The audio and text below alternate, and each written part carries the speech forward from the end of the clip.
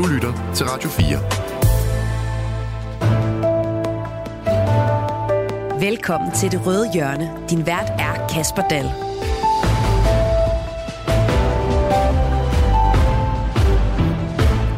Sidste weekend ramte den værste storm i måske 100 år, og vi så billeder af spiste kyster og vandfyldte kældre og ødelagte watertubes.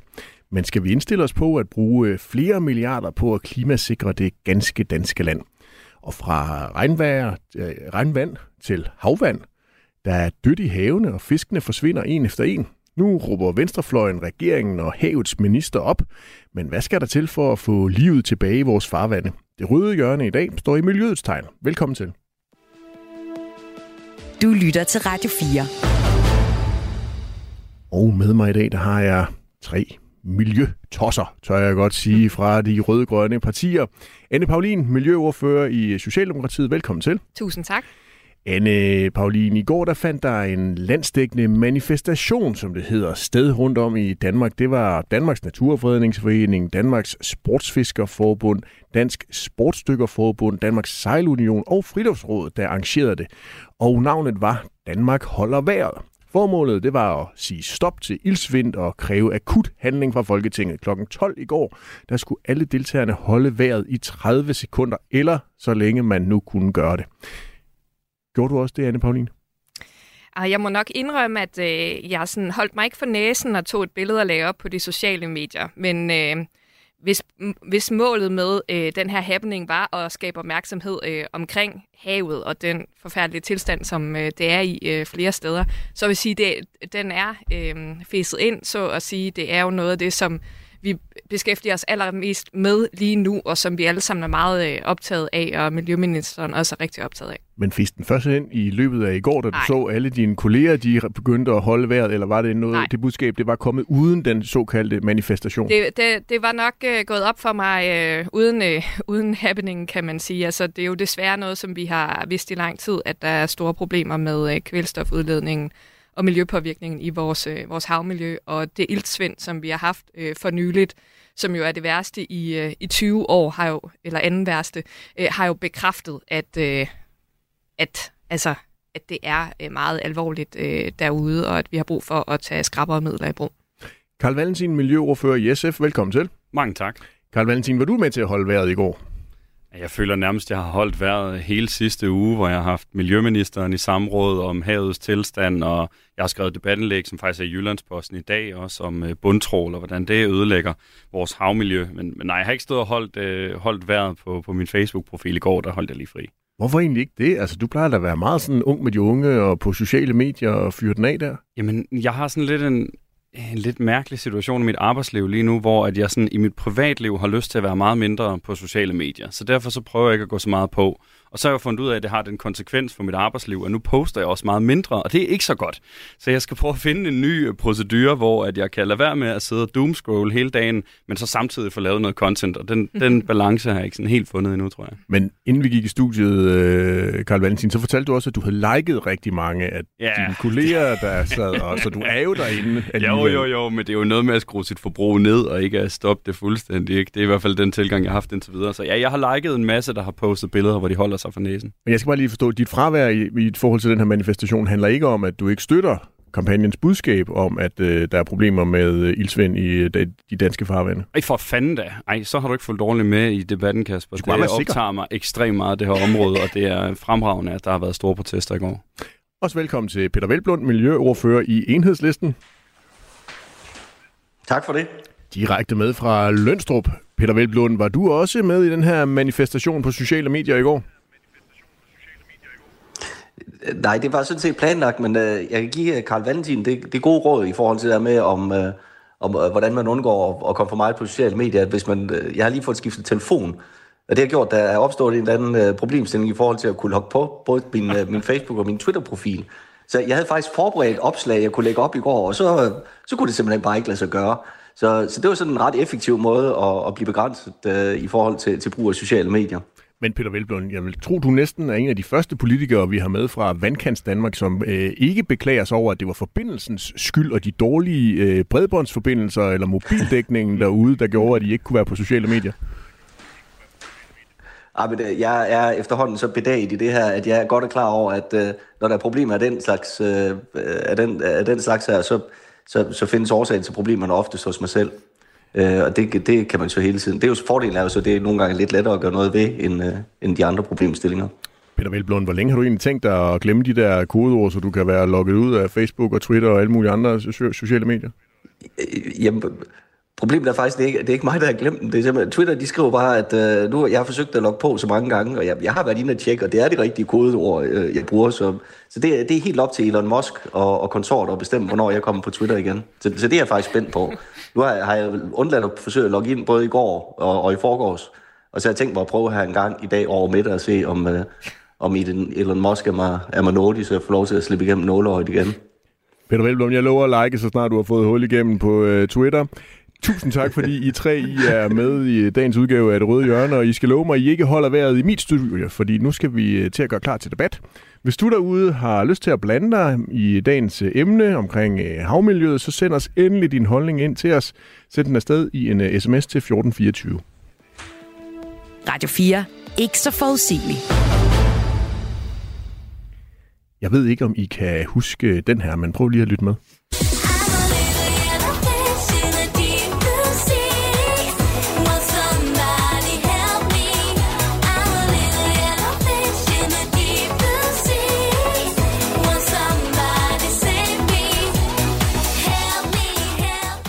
Det var Creamy, vi hørte her, der var i gang med temasangen til en dansk tegnefilm fra år 2000, som havde titlen Hjælp, jeg er en fisk.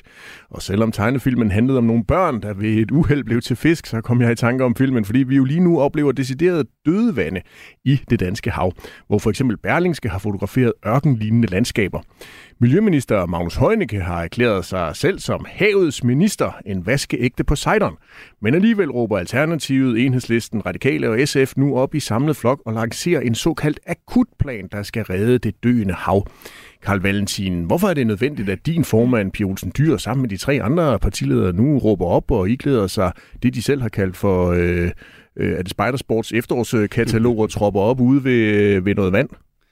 Jamen, det er nødvendigt, fordi vi står i en katastrofe, når vi taler om vores havmiljø. Altså, livet i havet er i vid udstrækning dødt. Vi har nu et område på 2.500 kvadratkilometer. Det er et areal, der svarer nogenlunde til Sjællands størrelse, hvor der er iltsvind. Og det er fuldstændig forfærdeligt. Og det er nødvendigt, at vi ser i øjnene på Christiansborg, at der er brug for, at vi tager store landbrugsarealer ud, sådan at der bliver tilført mindre kvælstof til vandmiljøet, sådan at vi kan få rettet op på det her.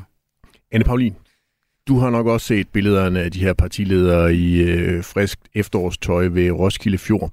Sparker de røde partier sådan en åben dør ind, eller er I regeringen for nølende på det her område?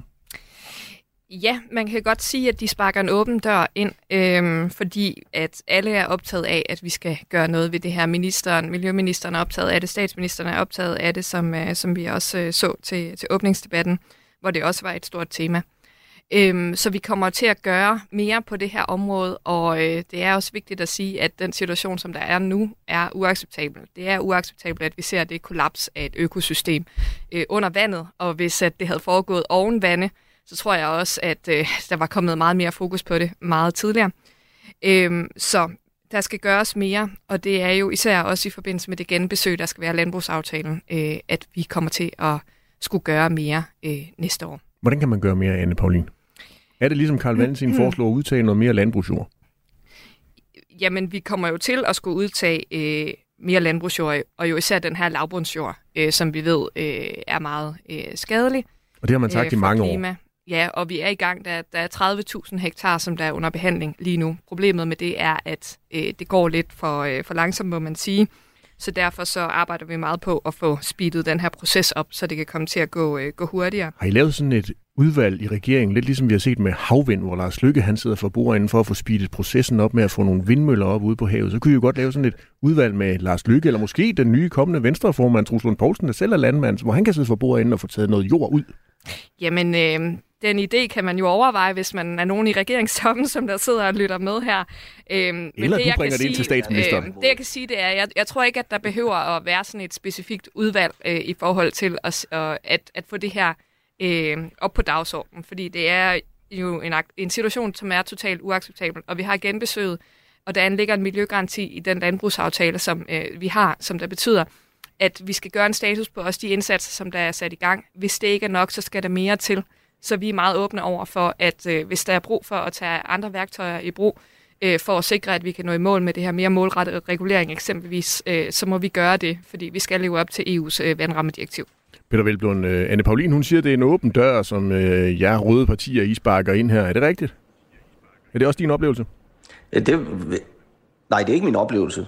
Jeg vil håbe, det var rigtigt, men jeg synes jo, det der er besynderligt her, det er, at her er der jo ikke, fordi vi mangler viden om noget. Altså det her, det er jo historien om et bebudet mord. Det er jo en udvikling, vi har set over de seneste 40 år, hvor man i meget stort omfang har baseret aftaler omkring kvælstofreduktioner på frivillige aftaler med landbruget. Og derfor så er det jo ikke et spørgsmål om, at vi mangler viden. Det, der mangler, det er politisk vilje, og det er jo sådan set det, den her regering annoncerede ved sin tiltrædelse, at nu var der den politiske vilje, nu havde man en flertalsregering, så man havde muligheden for at træffe de svære, men nødvendige beslutninger. Og derfor er det for mig også lidt uforståeligt, at når nu det er de samme rigtige ord, der kommer ud, både af miljøministerens mund og sådan set også af Anne Paulins mund, jamen hvorfor handler man så ikke? Altså hvorfor er det, at for eksempel det forbud mod trawl i Bælthavet, som vi vedtog med den tidligere socialdemokratiske regering, med det rød-grønne flertal, hvorfor har regeringen aflyst det? Fordi det ved vi har en effekt. Hvorfor er det, at man ikke straks har gået ind og har aflyst de lempelser, der lå tilbage fra landbrugspakken for 15, altså for eksempel omkring randzoner, omkring gødningsnormer. Altså nogle af de ting, som man umiddelbart ved, det har effekt, og det vi oplever nu, det er regningen for de beslutninger, der blev truffet dengang. Altså hvorfor går man ikke bare ind og ændrer det? Altså hvorfor bliver man ved med at snakke om, at nu skal der være genbesøg, og hvorfor vil man jo ikke bare fremrykke det genbesøg? Altså nu har vi den second opinion, som Landbrug og Fødevare, som Venstre fik presset igennem i landbrugspakken, eller i landbrugsaftalen i forbindelse med klimaloven. Altså hvorfor skal vi afvente på det? Altså hvorfor går vi ikke bare i gang? Altså når alle er enige om, vi godt ved, hvad der skal til, man har en regering, som har talt, de behøver ikke engang være bekymrede for at blive beskyldt for magtfuldkommenhed, fordi de vil kunne få et bredt flertal med venstrefløjen og radikaler omkring det her spørgsmål. Så hvorfor går man ikke bare i gang? Carl Valentin, du stod også rystet lidt på hovedet, da Anne Paulin hun talte om den her åbne dør, I sparker ind. Hvorfor? Jamen fordi det er jo ikke en åben dør, vi sparker ind, fordi regeringen er ikke villig til at gøre det, der er brug for. Altså så kan man godt sige, at vi er i gang med at tage nogle hektar landbrugsjord ud. Ja, 100.000 hektar, som det jo også var venstrefløjen, der skulle presse på for at få skrevet ind i landbrugsaftalen. Men det vi taler om her, som hvis man lytter til eksperter som Stig Markager for eksempel, der arbejder med det her område, så er det jo 400.000 til 600.000 hektar landbrugsjord, vi skal tage ud. Det er en markant større udfordring. Derudover så har regeringen jo truffet flere beslutninger allerede, som trækker den forkerte vej. Altså som Peter nævnte for eksempel forbud mod bundtrål, som man var villig til at gennemføre før valget, som vi aftalte før valget. Det er nu blevet udskudt. Jeg forstår ikke, man kan tale om, at det er en åben dør, man sparker ind, når der sker så lidt fra regeringens side af. Og så kan man også godt sige, ja, hvis det skete oven vandet, havde der måske været mere fokus på det, sagde du også, Anne.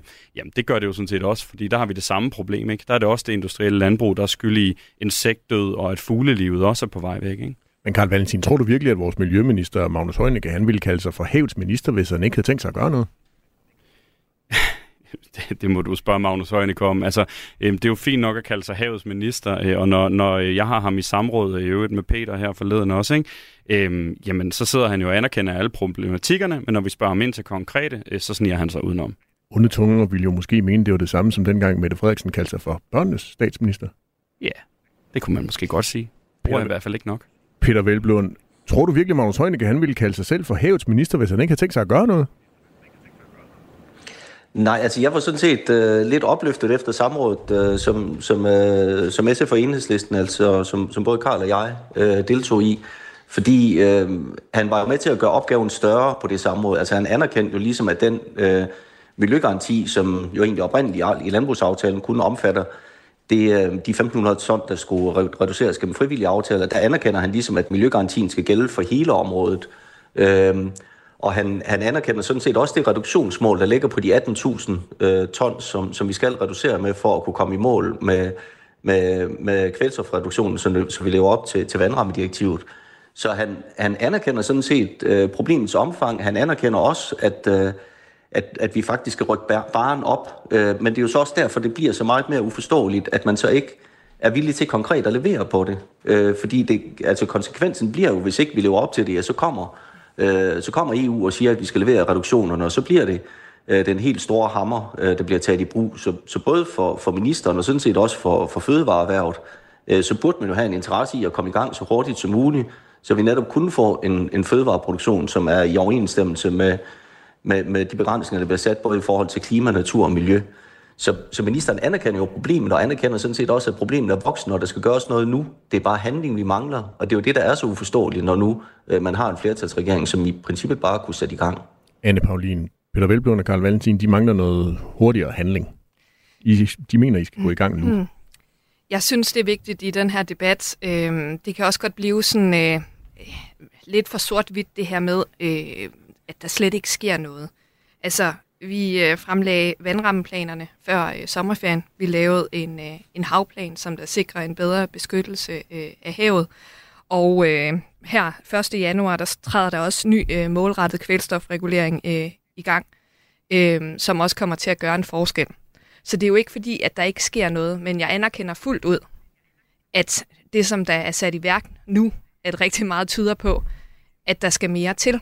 Og det er jo derfor, at vi skal have genbesøget. Og nu står Carl Valentin og Peter Hvelplund og snakker om, at jamen, hvorfor gør vi ikke bare det lige nu? Vi har jo også sagt, at det her genbesøg, det kommer til at komme i første halvår næste år. Og som det også står i den landbrugsaftale, som vi er fælles om, så skal det her også ses i sammenhæng med også den næste fase af den grønne skattereform, CO2-afgift på landbruget. Så der er jo også nogle ting, der hænger sammen her. Og det, at vi kommer til at få en CO2-afgift på landbruget, kommer også til at gøre en forskel på kvælstofniveauet.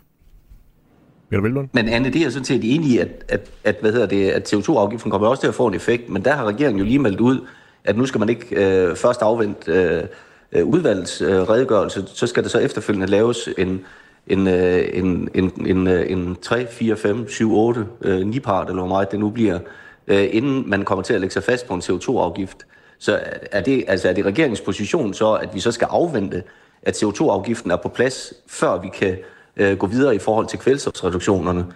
Fordi problemet er jo, at med det vi ser nu, altså som du selv siger, så er alle jo blevet opmærksom på det nu. Altså der er jo ingen, der kan være i tvivl om, at det vi står med nu i forhold til iltsvind, det er en problemstilling af gigantiske dimensioner. Og jo længere tid vi venter, desto større bliver udfordringen, og desto større bliver problemstillingen.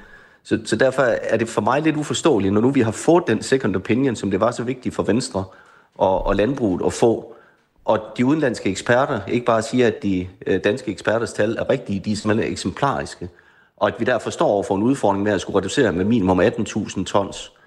Hvorfor er det, altså hvad er det så, vi venter på? Altså det forstår jeg simpelthen ikke, fordi vi kunne jo bare gå i gang. Altså nu ligger tallene, hvis ministeren indkaldt til forhandlinger i løbet af 3 uger, ja, så kunne vi jo sætte os ned, og så kunne vi begynde at lave konkrete reduktioner, så vi kunne sikre, at vi kunne komme i mål. Og det er derfor, jeg forstår ikke, hvorfor der så hele tiden kommer den, der snakker om, at nu skal vi afvente første halvår, så skal vi lige se, hvad kommer der til at lægge på CO2-afgiften. For mig bliver det jo bare den der syltekrukke oven på syltekrukke, som vi netop nu ser konsekvensen af i forhold til iltsvind. Anne Paulin, hvad venter I på? Altså arbejdet med den her second opinion er ikke gjort færdigt endnu. Det bliver gjort endelig færdigt i starten af næste år, så det er ikke helt rigtigt, det der bliver sagt. Og jeg mener heller ikke, at vi bare er i venteposition og ikke gør noget. Vi er jo selvfølgelig i gang med at forberede os på genbesøget. Og derudover, som sagt, så er der jo også vandrammeplanerne, som nu er i gang og skal i effekt derude. Der træder ny målrettet regulering i kraft her til 1. januar. Vi har havplanen. Vi har en ny havnaturfond. Så der sker også andre ting på havmiljøområdet. Carl Valentin, vi har lige hørt Anne Paulin ramse alle de ting, som regeringen enten har sat i værk, eller er i gang med at sætte i værk inden for den allernærmeste fremtid. Er det så ikke et forkert billede, du tegner af regeringen, når du siger, at de ikke gør noget?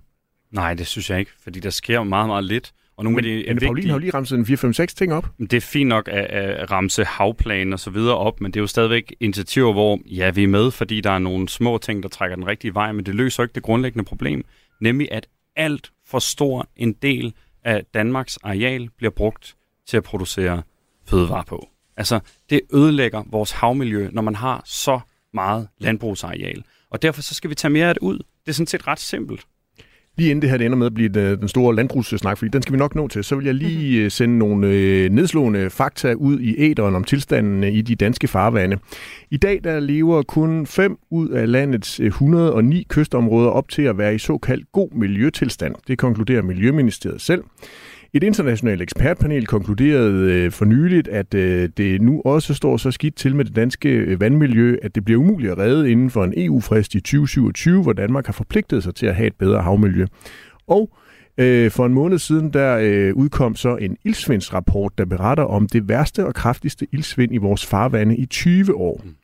Og det er altså det her iltsvind, der er det store problem. Forfatteren bag iltsvindsrapporten, jeg lige nævnte, han hedder Jens Virkler Hansen, og han sagde sådan her til Radio 4. Det er en tragedie for havmiljøet, som udspiller sig under havets overflade lige nu. Livet under havets overflade er afhængig af ilt på samme måde hos os, så de bliver kvalt. Peter Veltlund, hvordan er vi nået hertil? Ja, det er vi jo ved, at man i 40 år har baseret alle de aftaler, der skulle indgås omkring kvælstofreduktioner med landbruget på frivillige aftaler. Det fremgår jo sådan set ret tydeligt, også når man ser tilbage på debatten. Også tilbage fra 40 år siden, hvor den første miljøminister, Christian Christensen fra Kristelig Folkeparti dengang, jo netop påpegede præcis den problemstilling i forhold til kvælstofudledningerne for landbruget. Og der har der jo bare været en enorm modvilje mod at handle på det.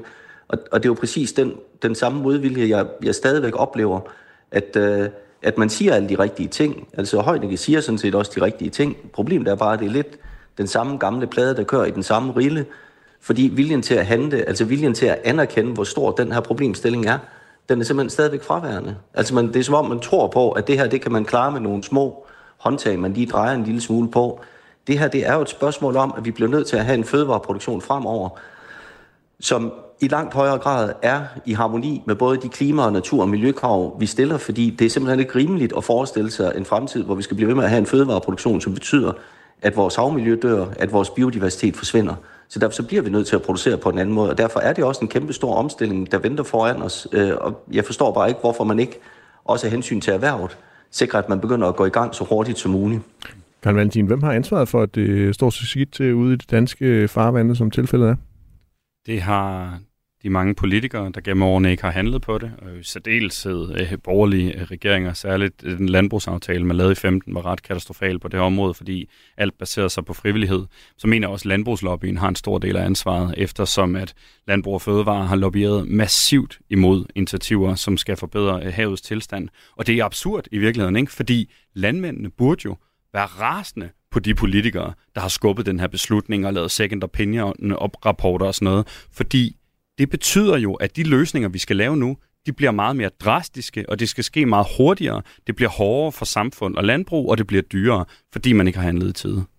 Radio 4 har også talt med forsker Stig Markager, og han mener også at vide, hvor skylden eller ansvaret ligger. Prøv lidt med her.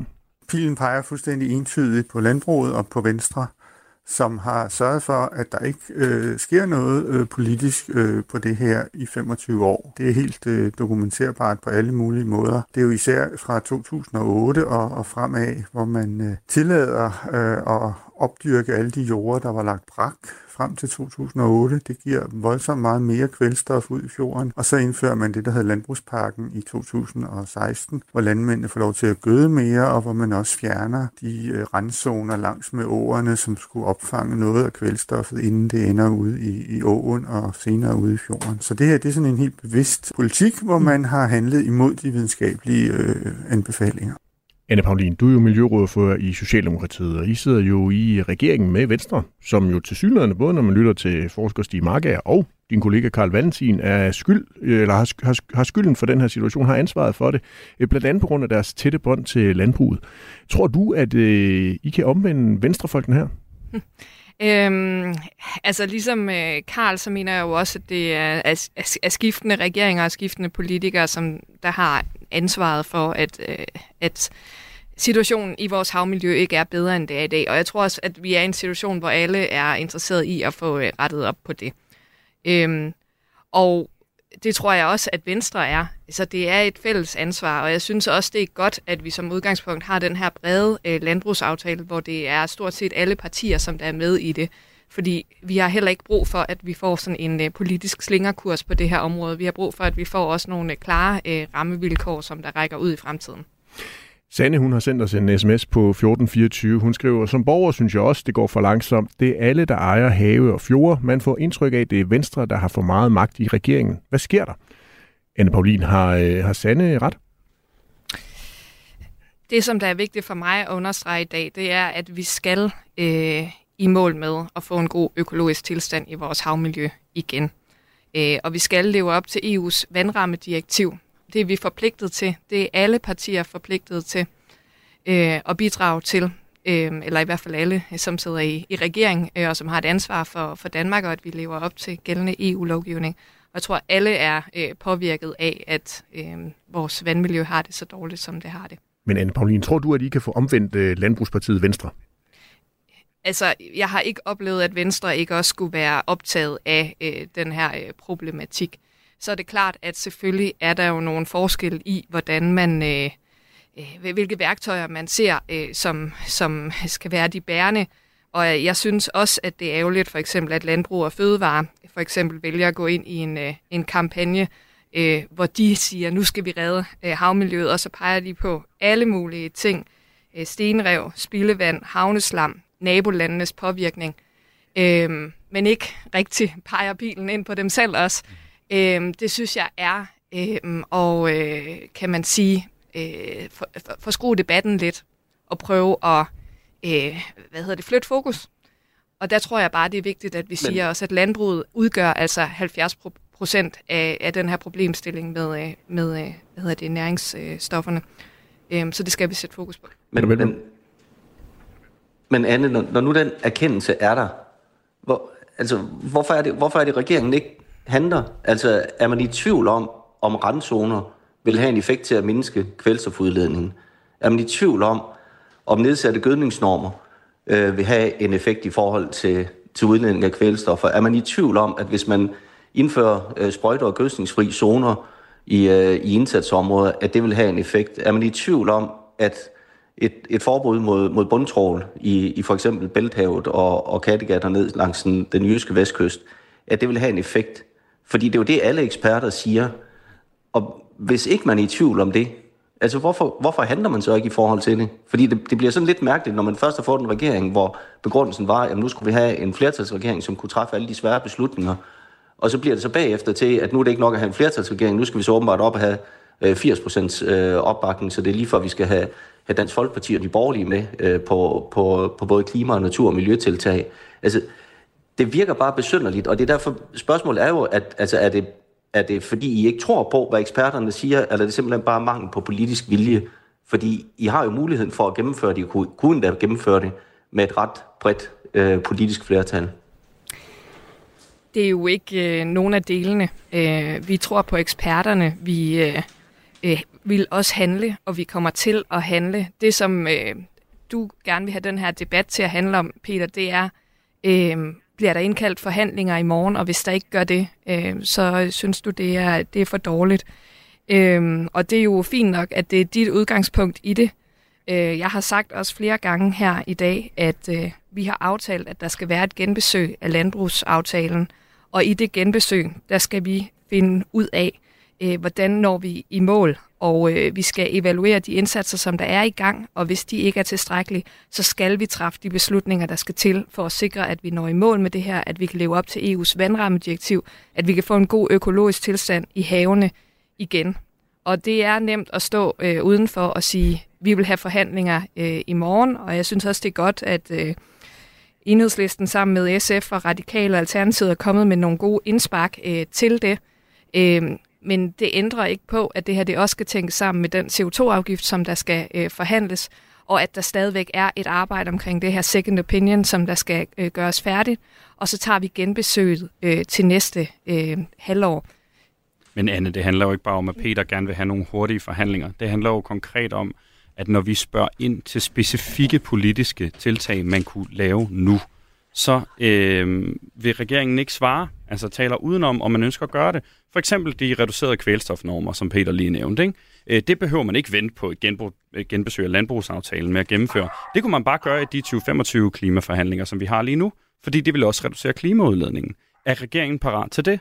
Og hvorfor har man udskudt forbud mod bundtrawl, for eksempel også, som vi aftalte før valget? I forhold til bundtrawl, så var det jo en forhandling i forbindelse med regeringsgrundlaget, efter at der ikke længere var det samme politiske flertal og den samme opbakning til, at vi skulle fortsætte med at have en socialdemokratisk etpartiregering. Og der var der jo nogle forhandlinger, og det er rigtigt nok. Så til gengæld så fik vi jo eksempelvis naturnationalparkerne sikret en forankring af det hen over midten i dansk politik. Anne Pauline, der er også kommet en sms fra Rasmus, som underskriver sig som medlem af Socialdemokratiet. Rasmus han har sendt os en sms på 1424. Han skriver, den socialdemokratiske havmiljøindsats er en parodi, et politisk skuespil. Alle siger de rigtige ord, men man gør ingenting, fordi man er fanget af regeringssamarbejdet med Venstre, der ikke vil acceptere indgreb over for landbruget. Har han ret? Nej, det synes jeg ikke. Hele regeringen er optaget af, at vi får gjort noget ved de udfordringer, som vi har nu. Og jeg tror også, det er vigtigt at understrege igen, at det her det er desværre ikke et problem, som der er opstået overnight. Det er ikke et problem, der er opstået i den her regeringsperiode. Det er et problem, der er opstået på baggrund af, og det anerkender jeg fuldt ud, ikke, at der ikke har været tilstrækkelig politisk handling for at sikre et ordentligt havmiljø gennem de sidste 20 år. Som jeg var inde på lidt tidligere i udsendelsen, så kom de røde-grønne partier, minus Socialdemokratiet, hvis vi tager dem med i den røde-grønne blok stadigvæk, med en såkaldt akutpakke, der skulle forsøge at komme med en lang række forslag omkring, hvordan man kunne gøre havmiljøet bedre i Danmark. Forslagene, de handler sådan set i det store hele om landbruget. Partierne vil altså gøre op med en tanke om, at landmændene frivilligt skal gå med på at være mere miljøvenlige. Peter Hvelplund, er det kun tvang, der virker over for danske landmænd? Det er jo sådan, det ser ud i hvert fald. Altså fordi en stor del af årsagen til den problemstilling, vi står med i dag, det er jo netop det, at man har baseret aftaler på frivillighed. Og der kan vi jo bare konstatere, at der har der været en utrolig stærk lobbyvirksomhed fra landbrug og fødevare, som hver gang der er blevet sagt de rigtige ting, som vi også oplever miljøministeren gør nu, ja, så har man været inde og påvirket de aftaler og sagt, jamen det er helt afgørende for erhvervets fremtid, at det bliver frivillige aftaler, der skal nok blive leveret. Og der har vi jo netop set konsekvensen, at jeg tror det var 2.450 tons, der skulle reduceres gennem landbrugspakken, og reelt så blev det omkring 130 tons, der blev leveret. Så det, vi kan i hvert fald konstatere, at hele det regime, vi har haft omkring de frivillige aftaler, det er det, der gør, at vi står i den situation, vi står i dag. Og der er jeg jo enig i også i det, som Karl også tidligere har sagt, at det er lidt uforståeligt, at et landbrugserhverv, som ved, at det her det er en forudsætning for at kunne have en holdbar fødevareproduktion også i fremtiden, er så modstræbende mod at tage initiativer, der gør, at man kan have en produktion, som gør, at der også samtidig kan være et havmiljø, at der samtidig kan være biodiversitet, at det kan foregå i harmoni med klima, natur og miljø. Så de frivillige aftaler har spillet for lidt, og nu er det simpelthen brug for, at vi tager konkrete lovgivningsfæstede metoder i brug for at sikre, at vi får kvælstofsreduktioner, der er tilstrækkelige. Rasmus, det er en anden Rasmus end den sms, jeg læste op for lidt siden. Han har sendt os en sms på 1424. Han skriver, landbruget skal stoppe al brug af pesticider og sprøjtemidler. De landmænd, der ikke kan klare dette, må jo bare gå konkurs eller flytte til udlandet. Sådan er markedskræfterne. Hvis ikke virksomheder er produktive nok, så rykker arbejdskraften hen i mere produktive virksomheder, som er langt bedre for det danske samfund på alle måder. Carl Valentin, er det virkelig nødvendigt for os her i Danmark, at vi skal have færre svin og grise for at kunne få nogle flere fisk? Det kan jeg love dig for, det er. Det er fuldstændig bydende nødvendigt, og det er i virkeligheden noget af det vigtigste overhovedet i den her debat, at vi anerkender, at vi er nødt til at have en meget mindre dyreproduktion, hvis vi skal passe på vores natur. Men er det virkelig kun landmændenes skyld? Nej. Det er da også en masse politikers skyld. Og så synes jeg også, i et vist omfang godt, man kan skelne mellem landbrugslobbyen og så den enkelte landmand. Altså, jeg synes, landbrugslobbyen og en masse nuværende og tidligere magthavere har ansvaret her. Og grund til, at vi skal have en mindre dyreproduktion, det er jo, at i virkeligheden, så det, der sker lige nu, det er, at fiskene dør jo, fordi de drukner i lort. Altså, hvis man skal sige det direkte, ikke? Altså, det er jo fordi, man bruger så utrolig meget gødning på de mange marker, vi har. Og når man har en meget stor dyreproduktion, så skal man også have mange marker, fordi de her dyr skal fodres. Og det betyder, at halvdelen af Danmarks samlede areal i dag, det består af dyrefoder.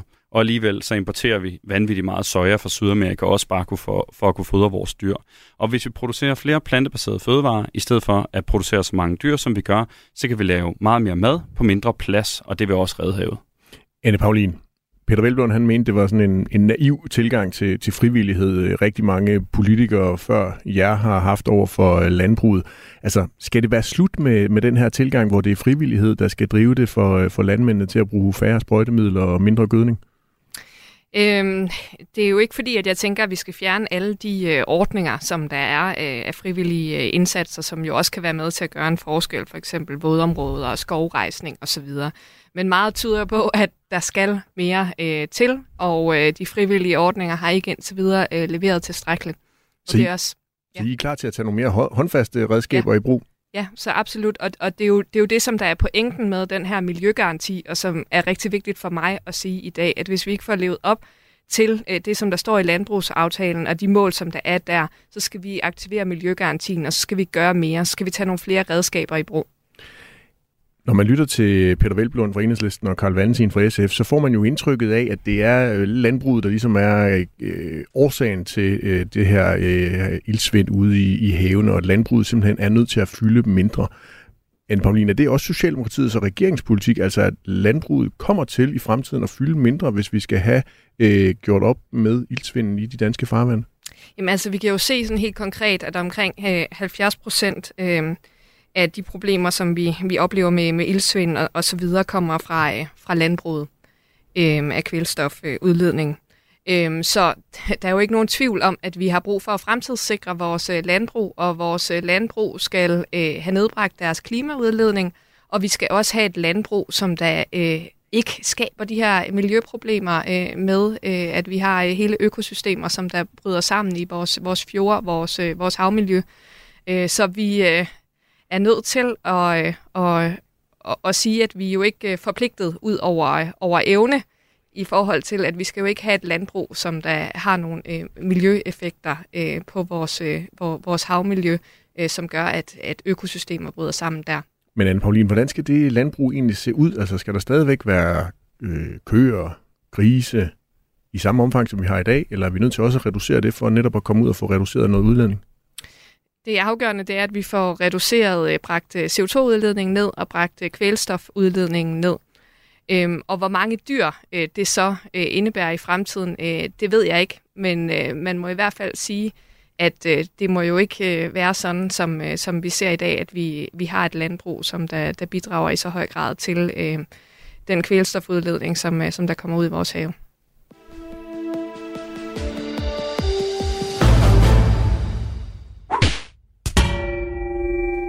Ja, vi er i gang med denne uges udgave af Det Røde Hjørne med SF's Carl Valentin, Socialdemokratiets Anne Paulin og Enhedslistens Peter Hvelplund. Jinglen indikerer, at vi skal i gang med at lade politikerne uddele nogle røde ører til en kollega i den røde-grønne blok, som trænger til en kærlig opsang. Peter Hvelplund, vil du ikke lægge ud, hvem skal have dine røde ører i denne uge? Det vil jeg meget gerne. Det skal statsminister Mette Frederiksen, og det er især med baggrund i, at Danmark undlod at stemme til den resolution, der var i FN, som handlede om, at der skulle etableres en øjeblikkelig våbenhvile i konflikten nede i Gaza. Og det er jo selvfølgelig med baggrund i de helt enorme humanitære ofre, vi oplever lige nu med baggrund i konflikten. Og der mener jeg simpelthen, at Danmark placerer sig på det helt forkerte sted i historien ved ikke at stemme for en resolution, som kan sikre en øjeblikkelig våbenhvile, der kan garantere, at vi kan få minimeret de enorme menneskelige lidelser, vi oplever i Gazastriben lige nu. Carl Valentin, hvem skal have dine og SF's røde ører? Meget passende til dagens tema, så skal Magnus Heunicke, fordi vi havde ham i samråd i den uge, der lige har gået her, og det var ret vildt, synes jeg. Selvom at han da lovede at rykke det lidt frem, genbesøget af landbrugsaftalen, som var godt, så synes jeg, det var vildt generelt, hvor meget han taler udenom, når man spørger konkret ind til, hvorfor nogle initiativer regeringen vil tage på det her, om de er villige til at gøre, hvad der er behov for. Altså for eksempel, jeg spurgte ind til, min kollega spurgte ind til, hvorfor man har udskudt det her trawlforbud i Bælthavet. Og så begynder han at bruge tiden på at tale om, hvad Bælthavet egentlig er, hvor det ligger, og hvad er en fiskerikommission og sådan noget. Jeg synes, det svarer lidt til, at man spørger kæresten om han ikke vil tage opvasken lidt oftere, og så begynder han at forklare, hvad en opvask er. Altså, men det er noget beskidt service, og så skal man bruge noget sæbe. Altså, jeg synes bare, jeg synes, det er utroligt, den her debat, hvordan Socialdemokratiet er endt i en position, hvor de anerkender alle problemerne, men når det kommer til de konkrete løsninger, så løber de udenom. Anne Paulin, du har hermed fået 2 sæt røde ører til uddeling i det næste gruppemøde i Socialdemokratiet. Hvem skal have dine røde ører i denne uge, Anne Paulin? Jamen, det synes jeg, SF skal have, og det må så være jeres beskæftigelsesordfører, Karsten Hønge. Og det er fordi, at SF og i øvrigt de øvrige røde partier ikke var med i den her aftale om 37 timers arbejdspligt. Og det kan jeg simpelthen ikke forstå, hvorfor man ikke vil være med i en aftale, som der dybest set handler om, at vi skal have nogle krav til folk, og især de mange kvinder med anden etnisk baggrund, som ikke er på arbejdsmarkedet. Vi skal stille nogle krav til, at de skal ud og prøve at have et job, at de skal have dansk undervisning, at vi skal få brudt med den negative sociale negative sociale kontrol, som vi ved er derude. Så det synes jeg er rigtig ærgerligt, at især SF ikke vil være med i den aftale. Du lytter til Radio 4. Måske fordi du er en af dem, der rent faktisk har lyst til at høre noget nyt. Radio 4. Ikke så forudsigeligt. Vi skal vende os til ekstreme vejrfænomener, der kommer til at ske oftere og oftere, og i forrige weekend fik vi også en smagsprøve på det i Danmark, da Danmarks Meteorologiske Institut varslede den måske værste stormflod i 100 år. Her på kanalen, der lød det for eksempel sådan her fredag den 20. oktober. Flere steder i landet er vandstanden passeret en 100-års hændelse. Vandstanden i Hestnes Havn på Falster og Åbenrå har passeret niveauet for en 100-års hændelse, mens vandstanden i Haderslev, Kolding og Sønderborg er tæt på. Og især i de sydlige egne af Danmark oplevede man mange problemer med forhøjet vandstande på op til mere end 2 meter, og hvilke udfordringer det kan give. Også på Sjælland blev man ramt. Her skrev TV2 Øst, at en stormflod slugte en million dyr nyanlagt strand ved Faxe Ladeplads. En strand, der ellers var blevet kystsikret. Carl Valentin, hvad er det for en følelse, du får, når du hører om nogle af de her mange skader og konsekvenser, som vildt vejr, for eksempel den stormflod, vi oplevede for en uges tid siden, forårsager? Jeg synes, det er rigtig trist, og også jo konkret kan det både ramme nogle mennesker og noget natur på måder, som ikke er behagelige, men helt grundlæggende, så får jeg også bare sådan, jeg synes, det er så træls, og nu skal man til at ud og bruge en masse penge på klimatilpasning og alt sådan noget, som jo kommer, fordi menneskeheden ikke er lykkedes med at stoppe den klimakatastrofe, der er i gang. Altså, og mange af de her ting, det er jo vi er jo nødt til at gøre det, ikke? Vi er jo nødt til at gøre en masse for at klimatilpasse og så videre, så det er man nødt til som ansvarlig politiker. Men hvor vil jeg dog ønske, at man havde lyttet til forskerne noget tidligere? Anne Paulin, dine følelser, hvad mærkede du efter i maven, da du hørte om alle de her vejrsituationer, der opstod rundt om i landet på grund af stormfloden?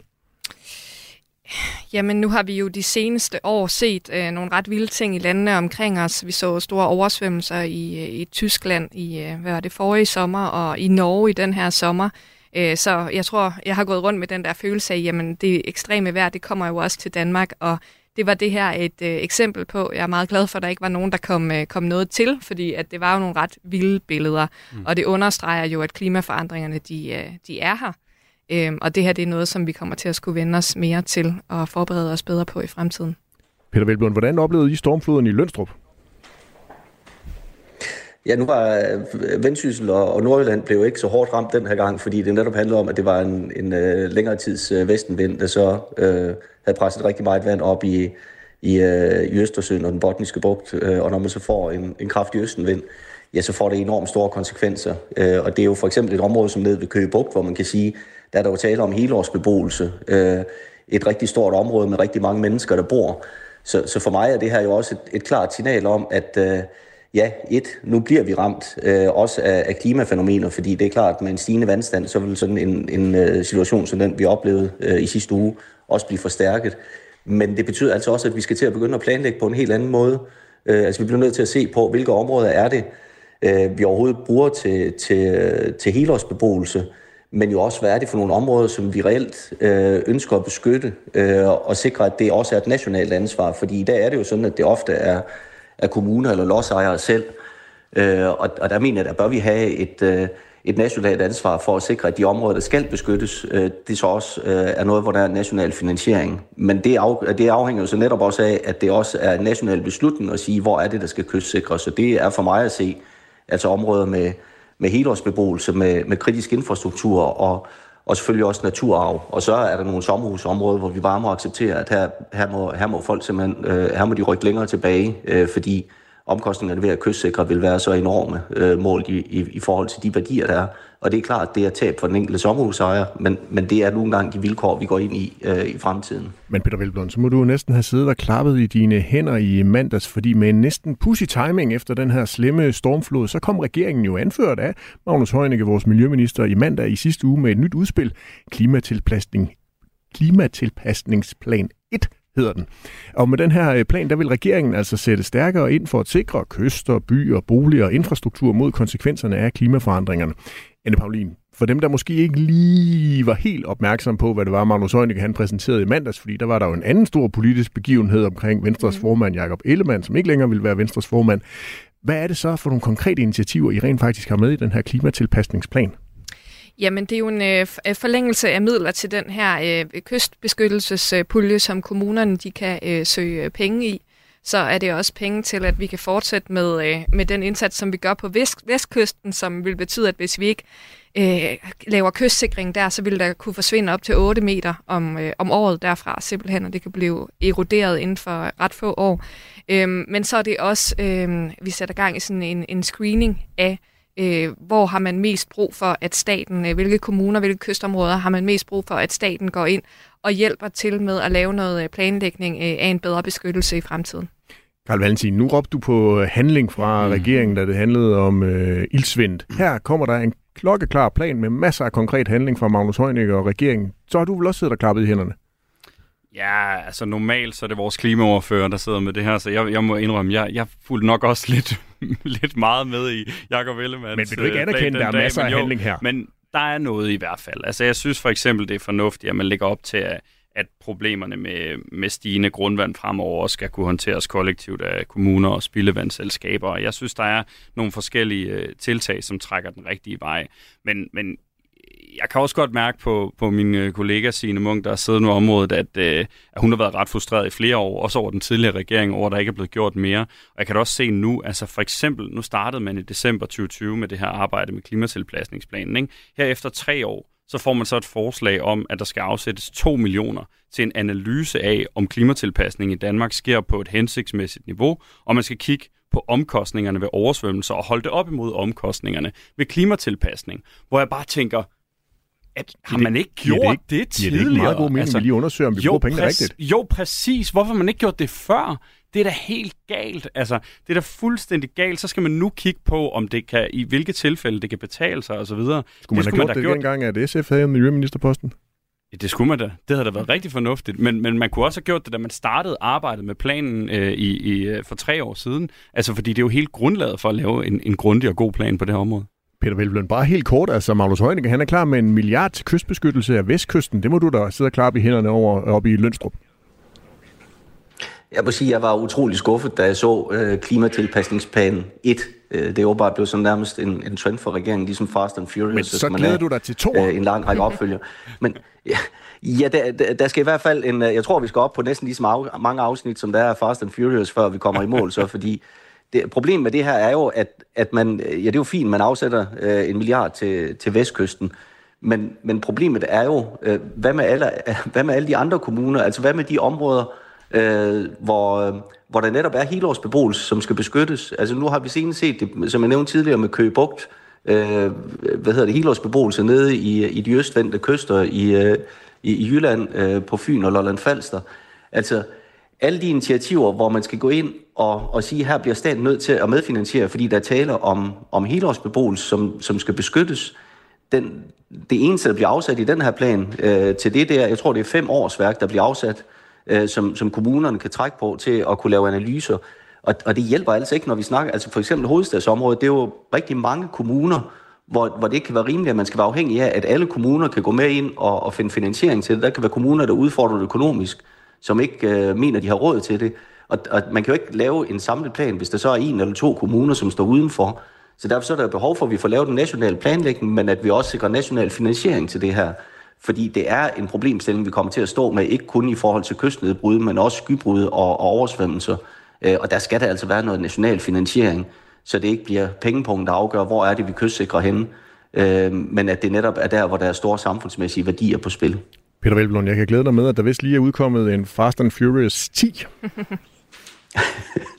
Ja, jeg vil hellere klare det i 1'eren. Ja, og jeg tror også, vi kommer til at skulle have 10 klimatilpasningsplaner hen ad årene, fordi at det her problem, det kommer ikke til at gå væk. Og jeg vil også sige, at vi bruger historisk mange penge på klimatilpasning, også fra statens side af.